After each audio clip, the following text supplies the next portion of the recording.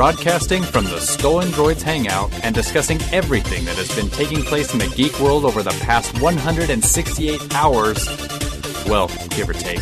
It's the Stolen Droids Podcast. Hello and welcome to episode number 156. I'm Schmitty. I'm Zoner. And I'm Zook, and this is the episode for the week of Monday, March 24th. It's very late for us. We've been recording all night. We just got off a really awesome interview with Fred Schroeder from the documentary Stripped, which is about comic strips and web and print, and just awesome. You should definitely check out the interview and check it out at strippedfilm.com. We definitely will be buying it when it comes out. I'm super excited for it. Yeah, now our interview is not at strippedfilm.com. That's where you can find stuff about the movie. Our interview will be at stolendroids.com. We'll be posting it up on Wednesday. Right, just in case you hadn't yet figured out where we put our podcast. Well, you said we did the interview and you can find it at strippedfilm.com. It's confusing. People are going to go there thinking, where are these guys? They lied. It's after midnight for us. I think we're confused in general. All right, and before we get any further down into the confusion, we want to give a shout-out to our friends over at trekradio.net, kryptonradio.com, openbookaudio.com, and stitcher.com. Also, we want to give a shout-out to our friends at 4814, the best dang web hosts we've ever had. You can get set up there. They'll take care of you, set you up with a virtual private server, help you migrate WordPress, Joomla, anything you have, they can host it, and their support is second to none. That's 48-14.com for all your web hosting needs. Also want to bring up again Eaglemoss Limited. If you don't know them by name, you probably have seen their stuff. I just got my first miniature from them. It is the Enterprise D, and I've been showing it off to the guys here. It is very sweet. It is just the highest quality. Everything about it just screams excellent quality. And it comes with a really awesome information booklet as well. I think I've said awesome more times in the last 5 minutes than I have in the last 6 months. It merits that. Awesome. It does merit it. It's super cool. I think it's more detailed than the model they had on the TV series. Oh, yeah? It is that detailed, and it's only like 5 or 6 inches long. It's quite impressive. Anyway, check out the Eaglemoss Limited. You can find them by visiting the banner at the top of stolendroids.com. You get a special discount when you sign up through that and get your own models like this. They have a really awesome run for the Star Trek line, but if you keep browsing on their site, they also have some Firefly stuff and some Doctor Who stuff. It's really, really cool. It's really, really awesome. Yes, it is, and it looks high quality, which is the most important thing. Not only does it look high quality, but it is high quality. Yeah. Good distinction there. Yeah, good point. Yeah. Hey, we want to give some shine a light on some feedback we got. First off, feedback that we didn't have a pre-show for this episode. We apologize. We were actually recording our interview with Fred Schroeder. And that's why I think you'll understand, because it's a really good interview. When you hear it, you'll understand why we had to... There's just some scheduling concerns there. But it was really, really, really fun. Also, we got some other feedback where we were asked a question, I think by... It's from Nathan Little on Twitter. Yeah. On the Twitter. On the tweets. On the twit. Yes, he tweeted to us, if I wanted to talk to someone about the possibilities of building a website, who should I ask? That's a good question, and it's one we actually, even though we haven't gotten it here on the air a lot, we have gotten it personally from friends, from family. Everyone wants to know who can build me a website. Schmitty? That's always a good question, isn't it? I think, though, it really depends on what you're looking for the website to do. Are you looking for a simple family blog? If that's the case, then Blogger or WordPress will work for you. If you're looking to create a multi-million-dollar international conglomerate, then you might need to hire somebody out for that. We used to be sponsored by Squarespace.com. You guys remember that? And if you're looking for a really, really slick-looking website that you don't mind paying really a modest amount for, they don't sponsor us anymore. I'm saying this because I believe in it. They're a good option to look at. They have a pretty simple editor. They have a lot of baseline themes that you can tweak to your heart's content, and they'll host it for you as well. Yeah, if you don't know anything about programming or building a website, that's a really good place to go. Mm-hmm. Yeah. If you know a little bit about it, I mean, it's kind of like what Zahner said. You can actually get started with your own WordPress site at WordPress.com. That's different than WordPress.org, where you can just download your own WordPress installation. They'll host it for you there. I think Larry Correia does his that way. A lot of people actually do it that way. You get your own site.wordpress.com. And again, yeah, Blogger's still really, really good, but it kind of depends on what you're looking for. Now, I happen to know Nathan. Well, not personally. I know, I've spoken a bit with him, and I know kind of his background. Nathan, if you're asking for you and what you're working on, I would give serious consideration to Squarespace.com. So I think that would work well for your particular project. Hint, hint, wink, wink, nudge, nudge. Tell him who sent you. Tell him to start sending checks again. We liked that. All right. Into our headlines. Unless anyone else had anything to add to that. Nope. No, I think that was fairly adequately covered. Back in the day, I used to volunteer Schmitty services, and I think he'd lynch me if I did that now. Yeah, I don't do that now. You can't afford me now. Just kidding. I think Schmitty's wife would actually kill me if I volunteered him for any more websites. Yep.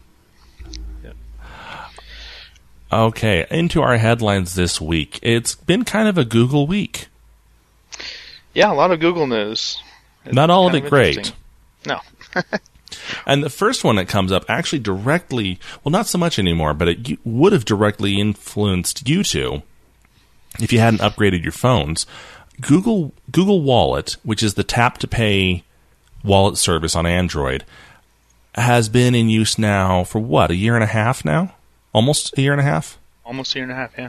Yeah, and this is where you can register your credit card or your debit card or your different payment options with Google Wallet, and then use it from your phone to pay for things, including tap-to-pay, using the NFC chip on some phones. Zahner, I know you were using it a lot. No, you were using ISIS, weren't you? I was using ISIS. I got my Nexus 5. I can't use ISIS anymore because of Google Wallet. Google has banned other mobile wallets from getting on their phones. However, I have used Google Wallet, and it works very well. Well, it's about to stop working for a lot of people. They have decided to put in place a requirement that if you want to use Google Wallet, you have to be using KitKat. This is starting April 14th, and I don't know. I think this is kind of a douchey thing to pull. It's what Apple does, though. Yeah, but don't we expect better from Google? Not anymore. Well, yeah. Okay. I don't want to be sounding like I'm coming to their defense because of my love-hate relationship with Google, but in a way, I think they're trying to do. I think they're trying to get away from the image that they have created for themselves up until now. They've been getting so much flack about being lax on security or just having a lot of loose screws. I think this is part of their attempt to tighten up all their screws, run a better ship, run a tighter ship, I guess. Because I mean, we're seeing them require all the manufacturers to have the latest version of Android now, and they're doing a lot more things that seem to be more secure. I think this is part of that. I think they're trying to get more into the enterprise market and into the payment market where they have failed previously. So. I can understand that, and I don't fault them for that, even though I just called the move douchey. The reason I think it's an issue is because this isn't a new feature that they're saying won't be available on older phones. This is a feature that older phones already had. Yeah. It's like, in my mind, even though I understand it's not an apples-to-apples comparison, it's almost like saying after April 14th, anything older than Android KitKat won't be able to send MMS messages. Sorry. That would be a douchey move. This is a feature that Android has already had. The only requirement up until now was an NFC chip. Yeah, the only difference between that analogy is that everyone uses MMS. They have a very small user base on Google I get Wallet, that. and most of those Google Wallet users are already running KitKat. So it's a calculated risk that I think they thought a lot about. Well, no, I wouldn't say they're already using it because a lot of carriers have not rolled the KitKat update to all phones. That's a good point. Yeah. This is something that not all users have direct control over. But not a lot of users have been able to actually use Google Wallet because the carriers have blocked it from the phones. Verizon. Yeah, Verizon. Sorry, what was that, Schmitty? I didn't quite hear your disdain. Well, yeah, I was stuck between where I could only use ISIS because I'm on Verizon, and now I can't use either because Google's blocking ISIS and Verizon's blocking Google Wallet. So, kind of stuck. And even if you could use Google Wallet, if you didn't have KitKat, and I realize you do, but if you didn't have KitKat, you still couldn't use Wallet.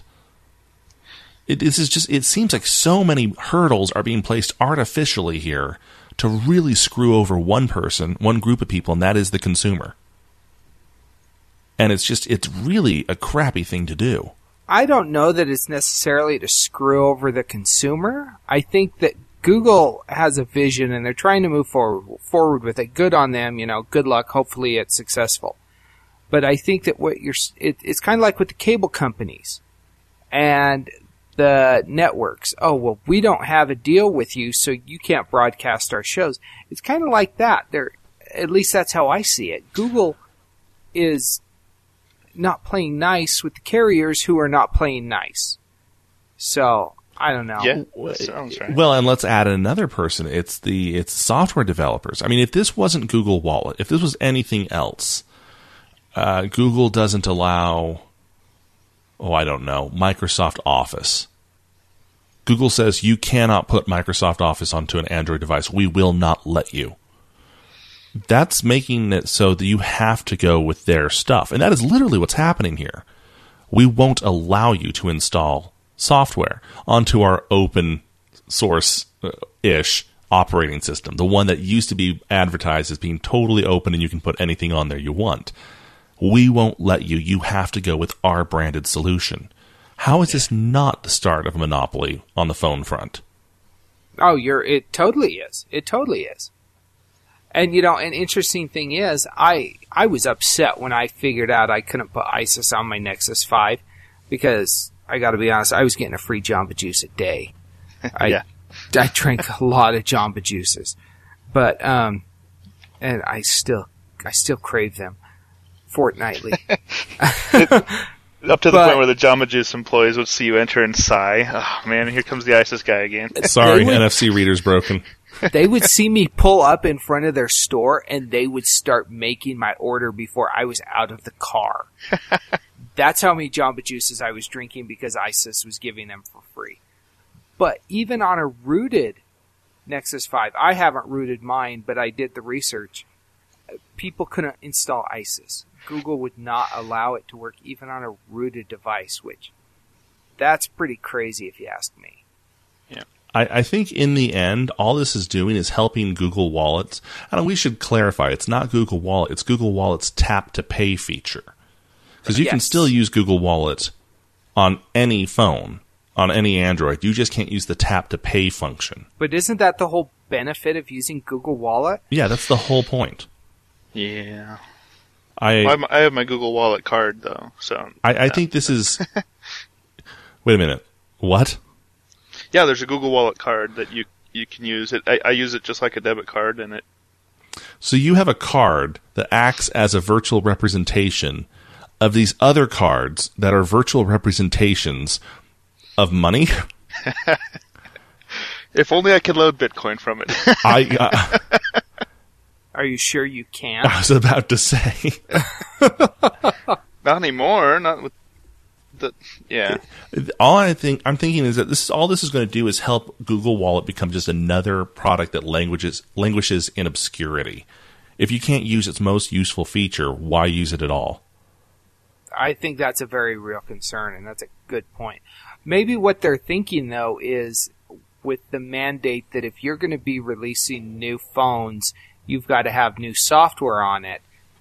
It's going to be forcing everybody to be putting this on, so it's not going to be a big deal. My question then turns into, okay, so you're forcing everyone into KitKat, which is the latest, greatest, and really isn't the newest when you consider it's been out for, what now, 10 months? 9 months? 8 months, yeah. Yeah. Ish. Okay, so what happens then when whatever the next one is, Lima Bean, comes out? Okay, lemon meringue, whatever it is. I love lima beans. Yeah, candied lima beans, okay? What happens when the next version comes out and all these people who have just bought KitKat phones so they can use this obscure feature that maybe their carrier doesn't support, all of a sudden now they're being told, sorry, has to be on whatever this new version is. Keep in mind, most people try and keep their phones close to 2 years. Are we going to start seeing that change, though, with the way that T-Mobile has shaken up the market? Most people can only afford a new phone every 2 years. But if you're on the Jump program, you can get a new phone every 6 months, so it's not a big deal. You're still paying. Yeah, one way or another, you're still paying. No, I don't disagree with that, but it makes it more realistic and affordable for people to jump to a new phone every few months. But no, I totally see your point. Yeah, I hope that this isn't a bad slope we're going down. In terms of a good slope, we have Google announcing that it's going to be changing the price of its Drive plans. Google Drive, of course, used to be Google Docs. It's their online storage, kind of similar to Dropbox or Box. There's a lot of Box-named ones. iCloud, OneDrive. It's where you can store documents, files, spreadsheets, all sorts of different things.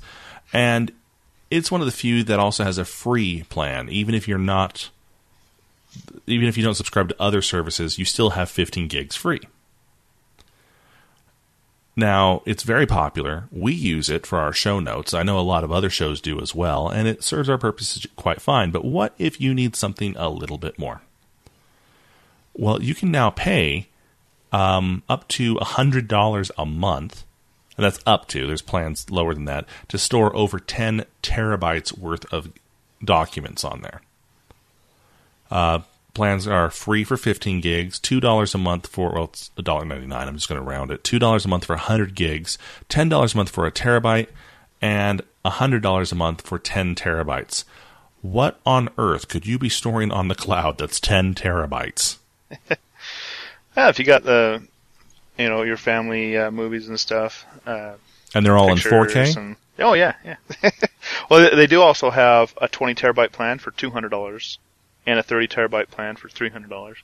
So, I mean, these prices are cheap compared to what you'll find anywhere else. In fact, I don't think there are any other storage places that offer 10 terabytes. I think you're right. My only thing that I could think that it would possibly be useful for is online backup. Less like an open working space like what we use Drive for, and more of almost like a Mozy style backup. Yeah. In which case, $100 a month for over 10 terabytes worth of storage is really, really, really affordable. That is, yeah. Now, if you already do have a Google Drive storage plan, make sure you go to your account page and choose the associated plan that you have. So if you're already paying for 100 gig, make sure you go and switch it to the $1.99 plan. I was on the $4.99 plan for 100 gig, and it looked like it was going to keep that unless I switched to the $1.99 one. I'm not sure if that's the case, but just go check it out. Make sure you switch to the cheaper one. So good call. Top tip there. Also in other Google rumors, well, really more of an educated forecast than just a rumor, but there is talk that Google Voice may be going away. Now, if you don't know what Google Voice is, chances are you've used it more often than you thought. Google Voice was originally Google's voice over IP solution. You could get yourself a phone number, make calls from your computer, send text messages, and receive voicemails as well. When the Android phone came out, Google Voice got roped in there and inadvertently most people didn't even realize it, but they were using some of Google Voice's services.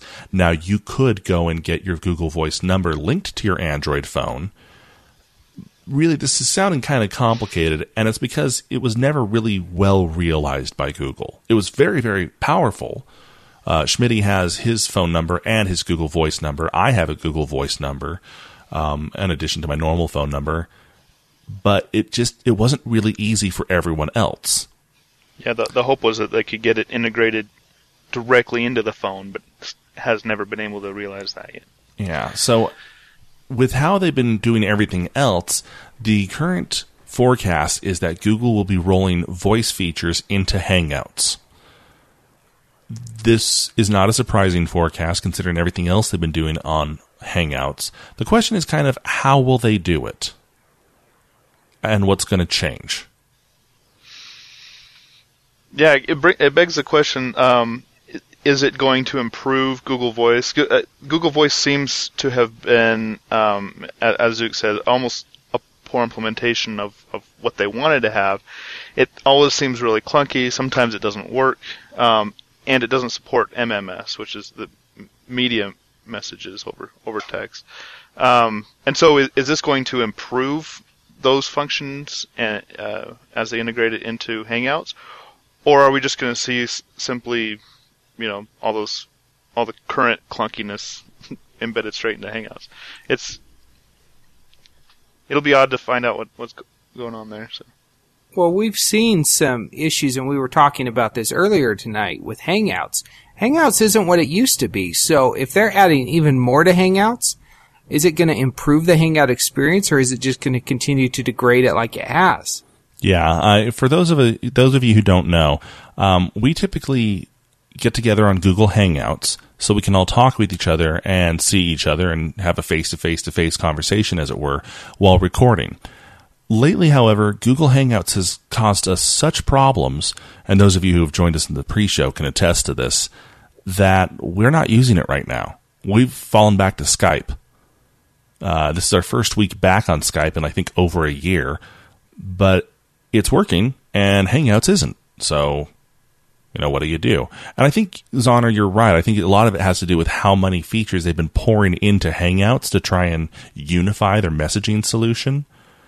And it just isn't as robust. Well, I shouldn't say robust. It just isn't as smooth as it used to be. No, it's not. It's like they overfed it at Thanksgiving dinner, and now it can't get up. It's just sitting there on the couch with its top couple buttons undone. Yep, watching the football game, thinking, dang, I want some pie. Yeah. I wonder if they're waiting for computers to catch up to it. Because, we three have been talking amongst ourselves about issues we've been having with Chrome and Hangouts. And I haven't been encountering any of these issues, mainly because I'm running 32 gigs of RAM and an 8-core processor.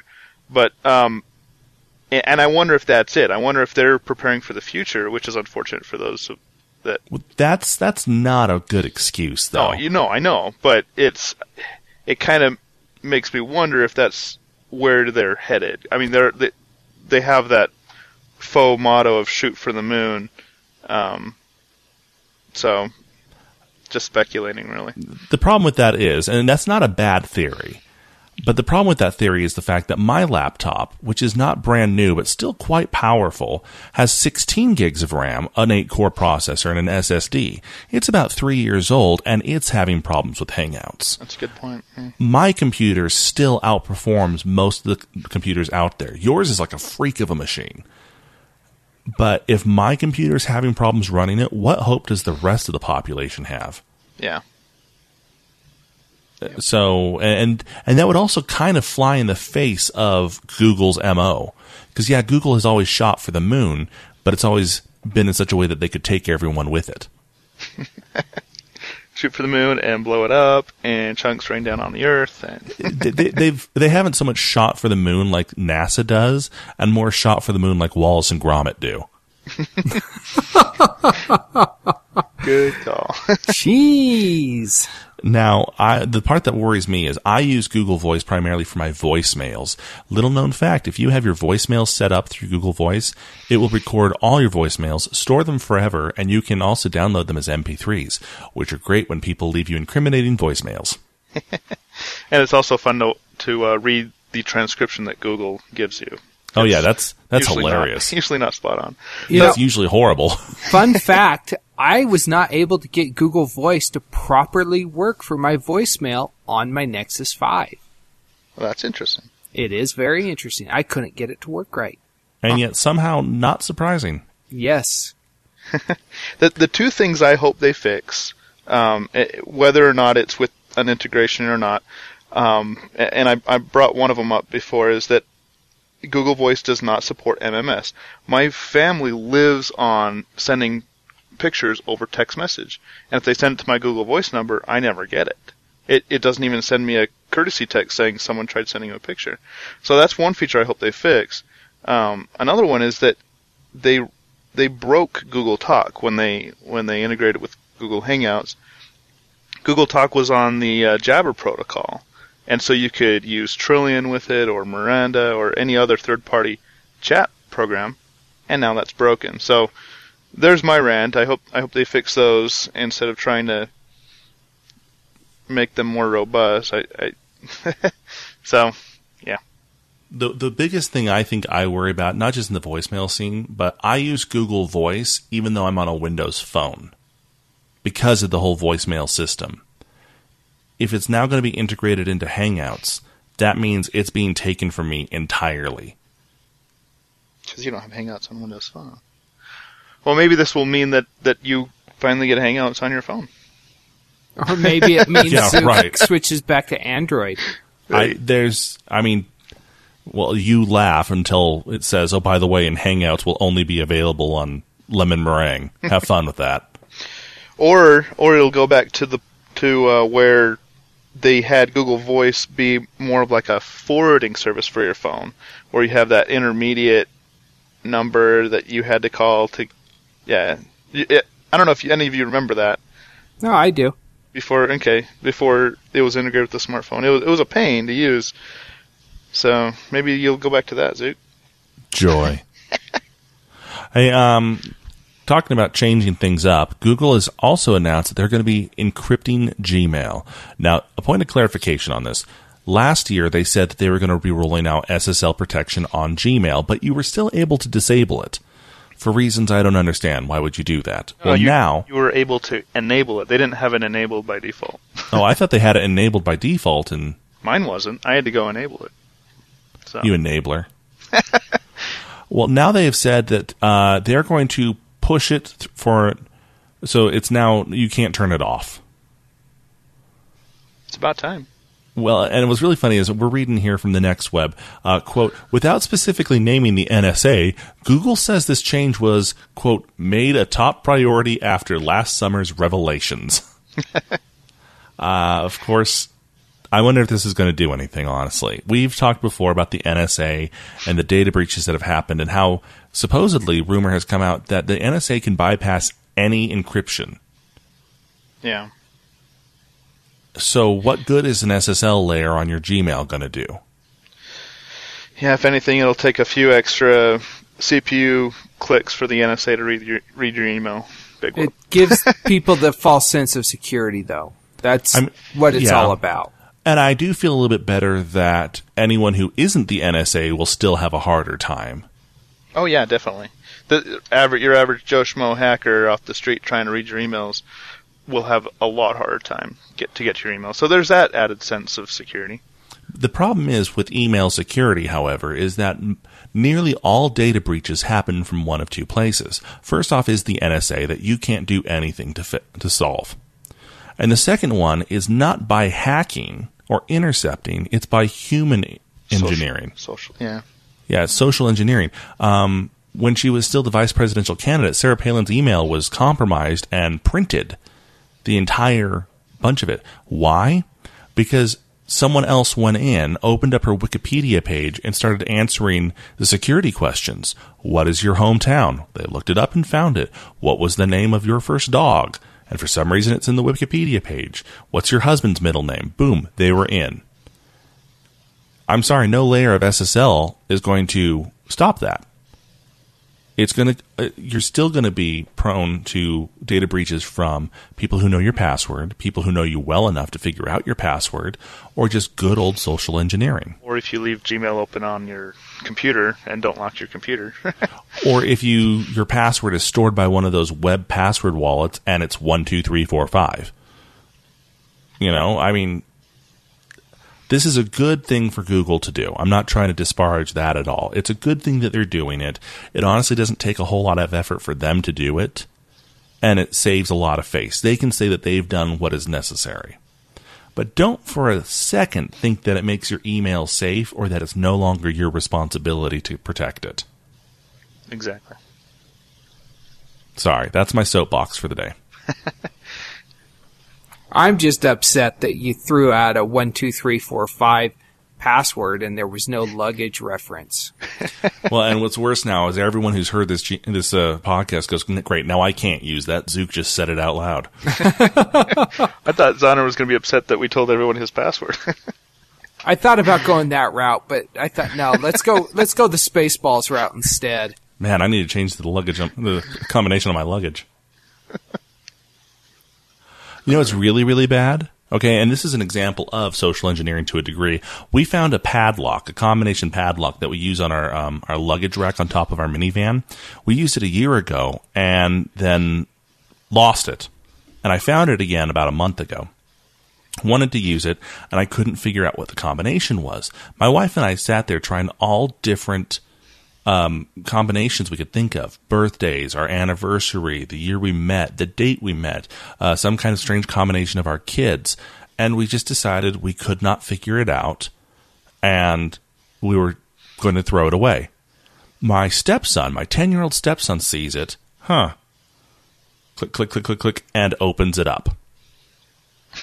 How did you do that? How on earth did you do that? What was it? Oh, Zook, it's our address. So, I mean, social engineering can be a lot simpler than most people realize. Yeah. I think that's awesome. You got owned by your kid. I totally did. Evidently made it too easy to guess. I was overthinking it.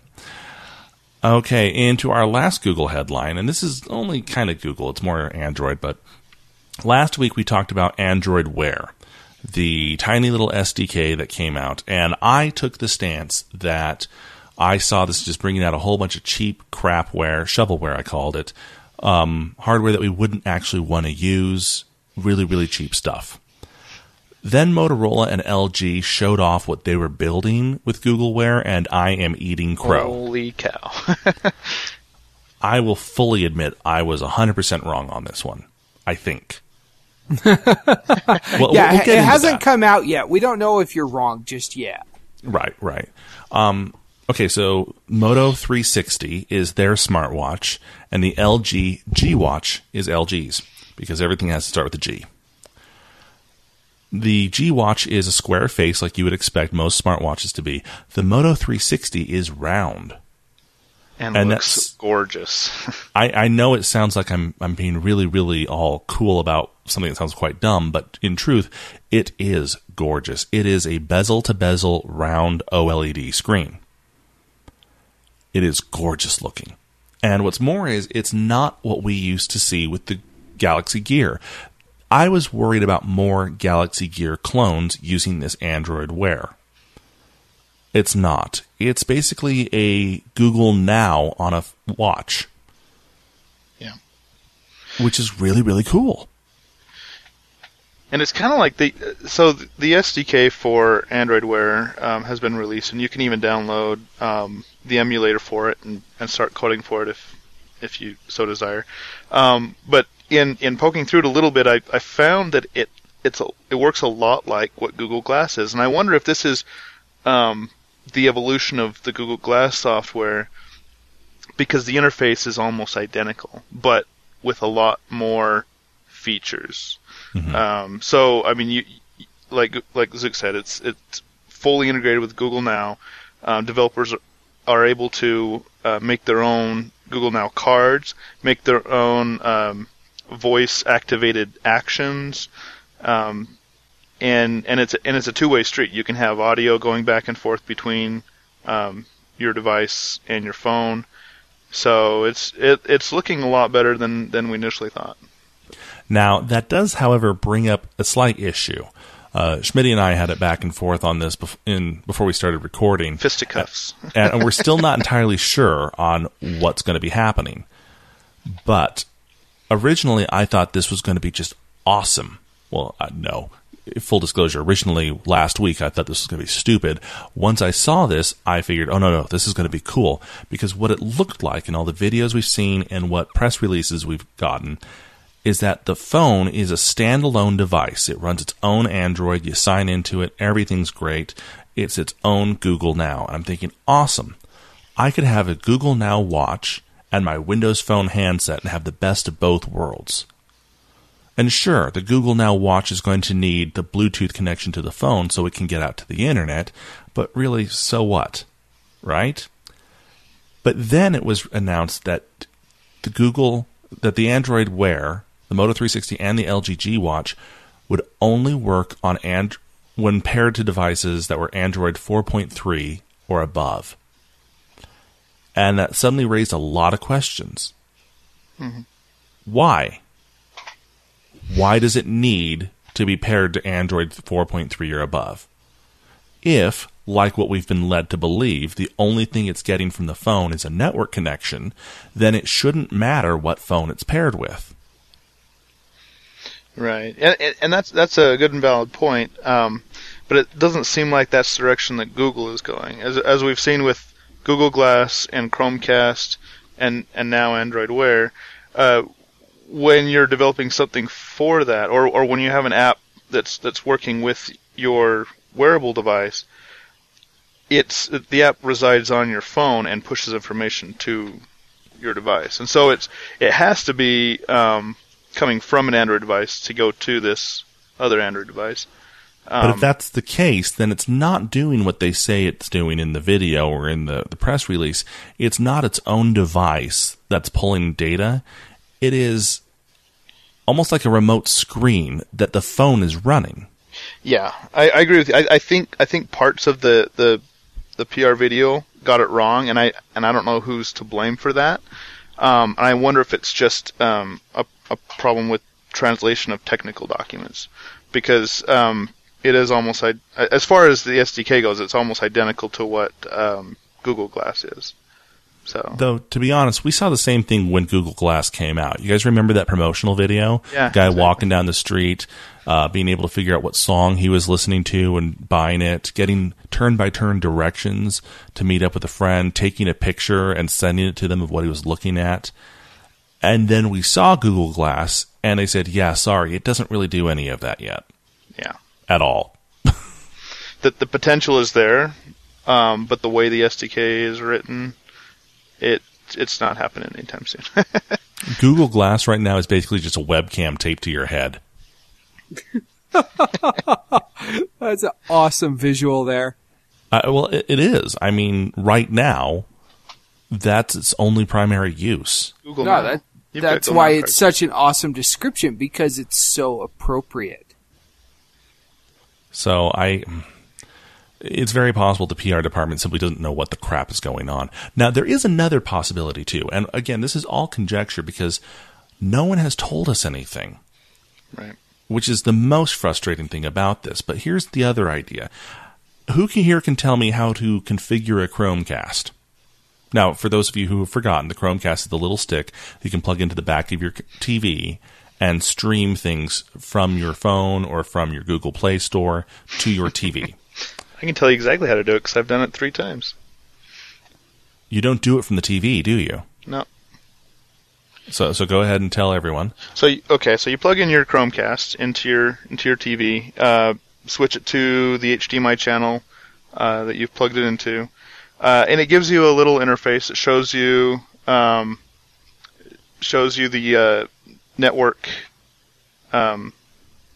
The network ID that it is giving out currently. If this is the first time you plugged it in, it provides its own network. You then connect to that network with your phone, So now your phone's Wi-Fi is connected to only your Chromecast. You give the Chromecast your Wi-Fi credentials. You tell it which of the available Wi-Fi networks is yours and how to connect to it. And then it goes on its own little journey to try to connect to your Wi-Fi. And the display on the TV will tell you whether or not it's successful. Once it's successful, then you connect back to your Wi-Fi network, and from there you can then control your Chromecast. So, in the Chromecast's case, I mean, this is all really convoluted. It's Very really convoluted. backwards. But at the same time, I kind of understand that there really wasn't any other way for them to do it. Not yet. But the question is that why Android Wear requires an Android 4.3 device or higher? Not because it needs an Android to stream from, but because it needs an Android to configure. Because remember, these watches have no other interface. And in fact, both Motorola and LG have been very secretive. We don't even know how these things charge. Black magic. Evidently. They haven't said wireless charging, which would make sense because it's not exactly new technology. They've said it's classified. So maybe it's possible that the only reason they need an Android device is not for streaming, like you said, and not for a network connection, like I said. Maybe it's just so you can initially configure it. If that's the case, though, then that functionality would eventually go to other operating systems, because you can set up a Chromecast if all you have is a computer with Google Chrome on it. So, is that going to be the case with Android Wear, if what you're saying is true? Again, we don't know, because we could all be wrong. All three of these different scenarios could all be wrong in the end. And that is, again, the most frustrating thing that we have heard so little about this. Yeah. I'm just wondering when they're going to unshelve the Nexus Q. That's like mine. They've got 5 million I want to wear units. that on my wrist. Yeah. They've got That'll 5 be on my million wrist right units there. that are just sitting there in the warehouse waiting to be unboxed. I want a webcam taped to my forehead. I want a Google Now screen on my wrist, and I want a Nexus Q on my shoulder like a parrot. That'd be sweet. With all the cables dangling off, like I'll little be a tentacles. Google pirate. Okay, switching into it. We've only gotten like a third of the way through our headlines, and we're We're already slow 2/3 done. tonight. You're rambling, man. It's 1 a.m., dude. Okay, so Mozilla, the makers of Firefox, have admitted that they don't really have the development team necessary to actually build something that they said they would. They claimed that there was a lack of interest in getting Mozilla Firefox onto the Windows 8 Metro interface, or modern interface. And they opened it up for beta and said, oh, sorry, no one signed up for beta. I guess we won't make it. Well, then they came back and said, no, we misspoke. It's not that no one signed up for the beta. It's that we realized we don't have enough developers to figure it out. Which is unfortunate, I think, because IE has a modern interface, which is not surprising, obviously, but so does Chrome. In fact, Chrome's modern interface came out before almost any other modern app did. Yep, it was one of the first. So it's really bizarre to me that no one else has a modern browser.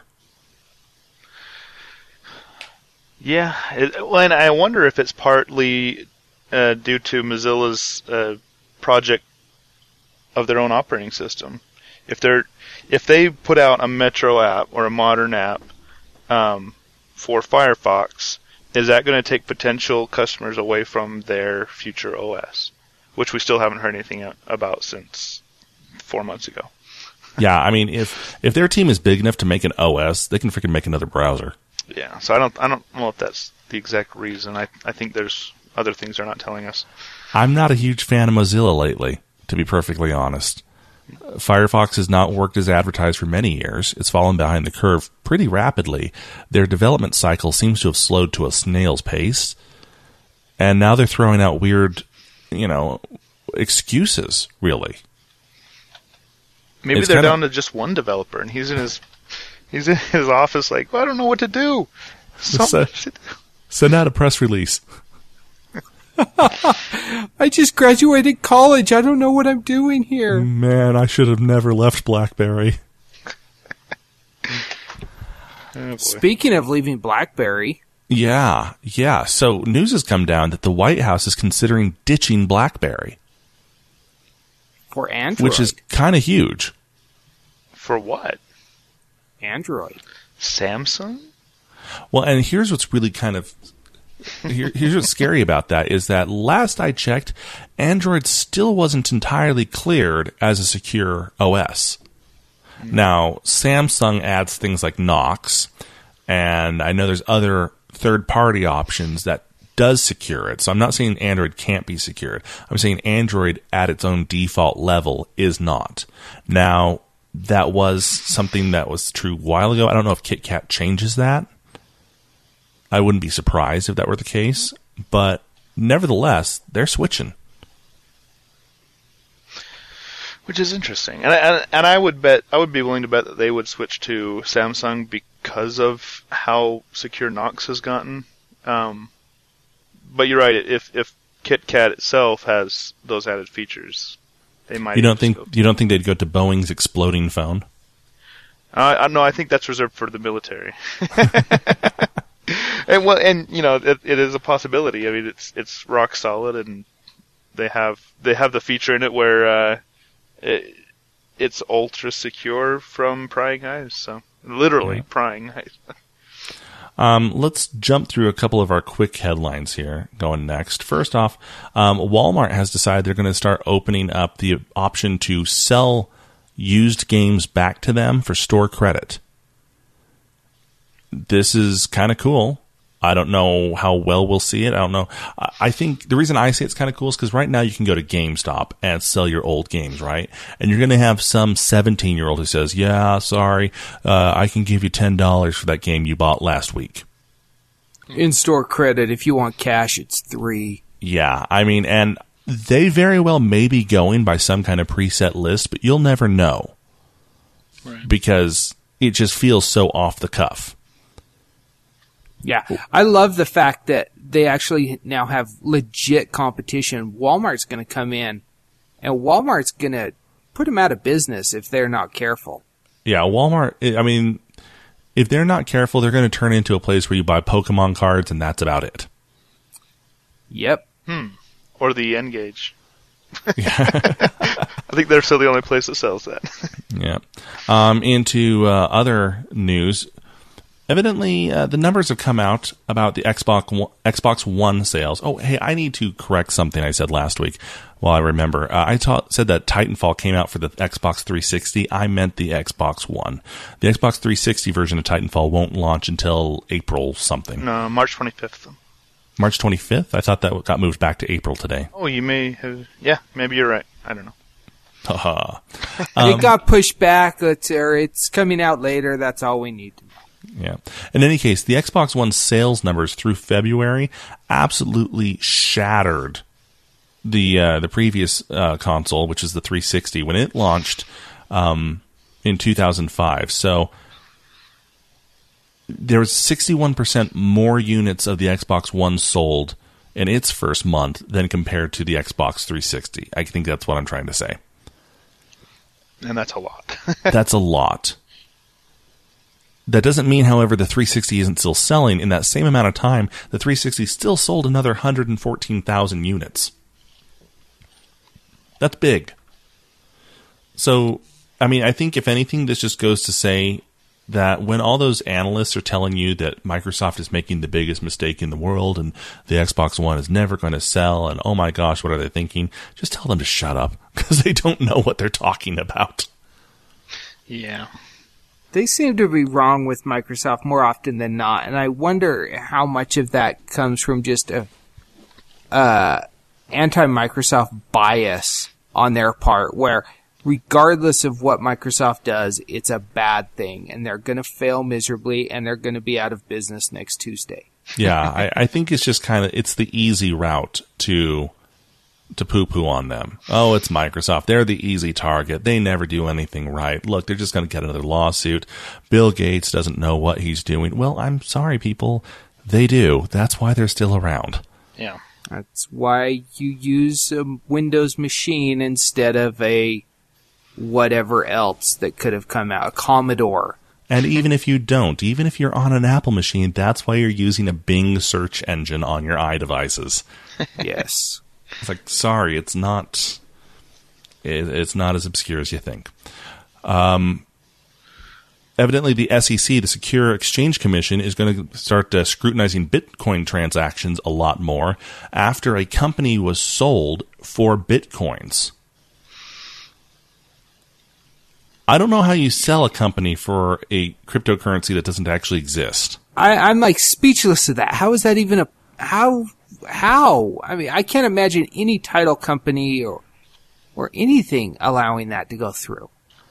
Yeah. Well, it doesn't get much easier after, Mt. Gox completely crashed. There's a whole lot of questions that are going up there, and I think the SEC is finally catching on. They need to at least have some sort of policy about this, or else things could get really abused really fast. Why do I get the feeling that they'd be the ones doing the abusing? The SEC? Yeah. No, because the SEC is actually in the business of preventing abuse. Allegedly. It's a government. Well, let's not forget that these are the people who finally put that public enemy Martha Stewart behind bars. Yes. Oh, yes. Let's not forget that. So. Yeah. Fun. Yep. In science news, evidently Einstein was right. If you missed it, the big announcement came out of the academic community when final photographic proof of the Big Bang and inflation after the Big Bang was captured. This has been in the works for almost 30 years now, but they were actually able to capture what light looked like 14 billion light years away. They estimate now that our universe is 28 billion light years in diameter, that the explosion of the Big Bang is 14 billion light years away, and that you can still see remnants of the explosion in this photo. Now, since our universe is not 14 billion years old, it's bigger than it should be. It hasn't had time to expand that far, and it hasn't had time to cool, which means that the theory of inflation, that is to say that when the Big Bang happened, everything exploded out faster than the speed of light, it means it's true, as best they can figure. Right, since the numbers just don't add up if put into our current understanding of physics. So that means that at some point, all the matter that makes us up and that ever will exist in our universe was traveling faster than the speed of light.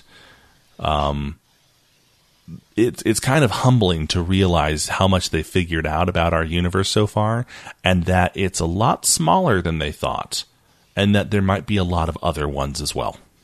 Well, I think the real humbling thing about this all is no matter how much they find out, the more they find out, the more they realize they don't know half as much as they thought they did. Yeah. Yeah. So, I mean, it's really mind-boggling information to realize. And here we are 100 years ago, Einstein predicted it all. Guy evidently had a clue what he was doing. Yeah, I hear he was pretty good at his job. Yeah. He knew the maths. Now, last headline is kind of a weird one. We don't have a whole lot of time. We need to blow through it pretty fast here. But it turns out that the U.S. government is finally giving up control of the internet. Say what? It turns out that the U.S. government pretty much ran the internet. It was kind of a U.S. invention. And it's been mostly under our jurisdiction since its inception. Didn't CERN invent the ARPANET? Oh, that's the Defense Department. Never mind. You're right. Sorry. Yeah. Continue. So, they've been controlling it this entire time, and they finally decided, nope, we're going to give that up. Now, the UN has said that they want control of the internet. Because that makes sense. And the government has flat out said, no, that is not happening. So I'm not really sure what this means for the most part, but it looks like they're going to try and hand over control over to ICANN, which is the Internet Corporation for Assigned Names and Numbers. They're the ones who usually are in charge of all the .coms, .orgs, whatevers, and it kind of makes sense that they'd be in charge of regulating the internet as well. Yeah. I don't really foresee we're going to see a lot of difference. I don't like this, though, because, if you have that much power, if you're in control of, I don't know, let's compare this to land. If you have control over huge tracts of land. No man controls that. You don't just give it up.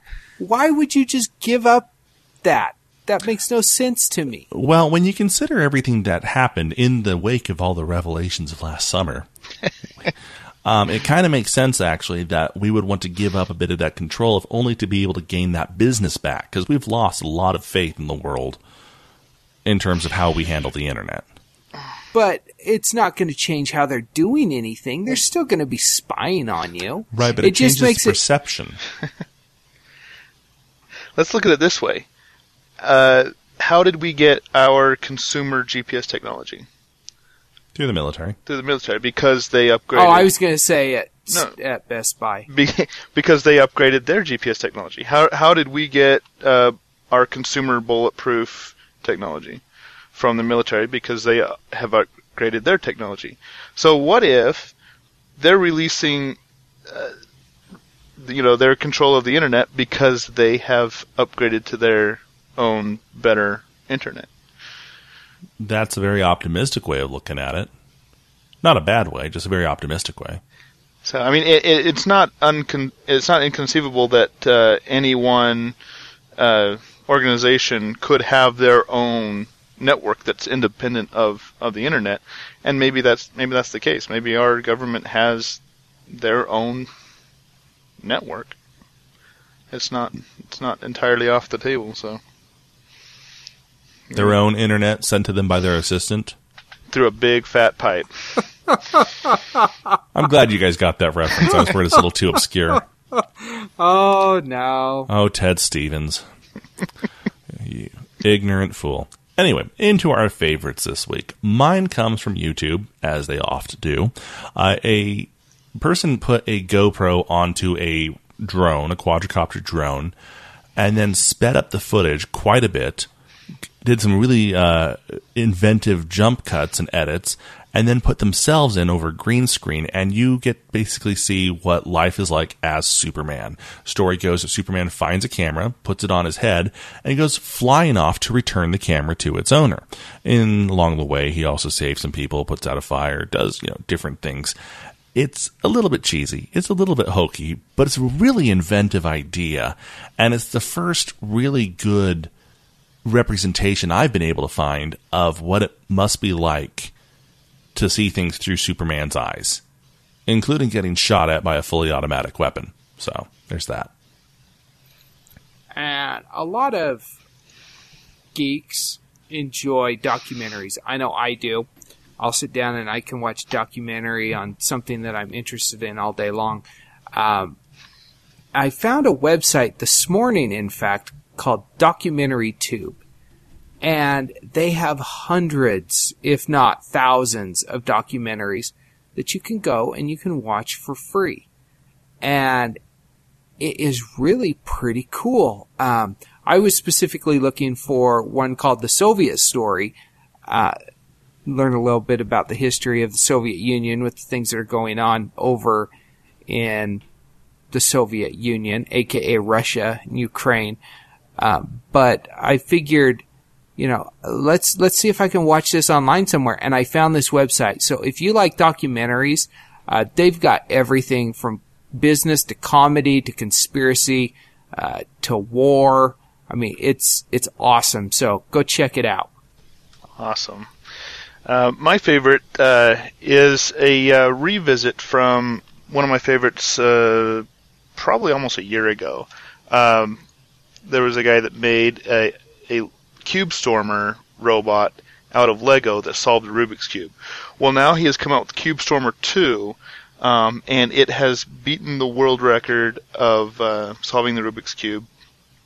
It solves Rubik's Cube in 3.2 seconds. The previous world record was also a robot, but I don't remember which one it is. Anyway, the video is awesome. He uses a Samsung Galaxy S4 as the processing power, And so if you like Legos or Rubik's Cube or Samsung, check this out. Even better if you like all three. Exactly. All right, well, that is our show this week. We appreciate you listening. Let us know how we're doing. Feedback at stolendroids.com, or you can send us a message on Twitter, on Facebook, on Google+, or give us a call, 801-917-GEEK. Let us know if there's anything you'd like to hear us talk about, anything you'd like to hear us add or take away. We're all ears. Until next time, cheers. End of line. Good day. This has been a Stolen Droids Media production.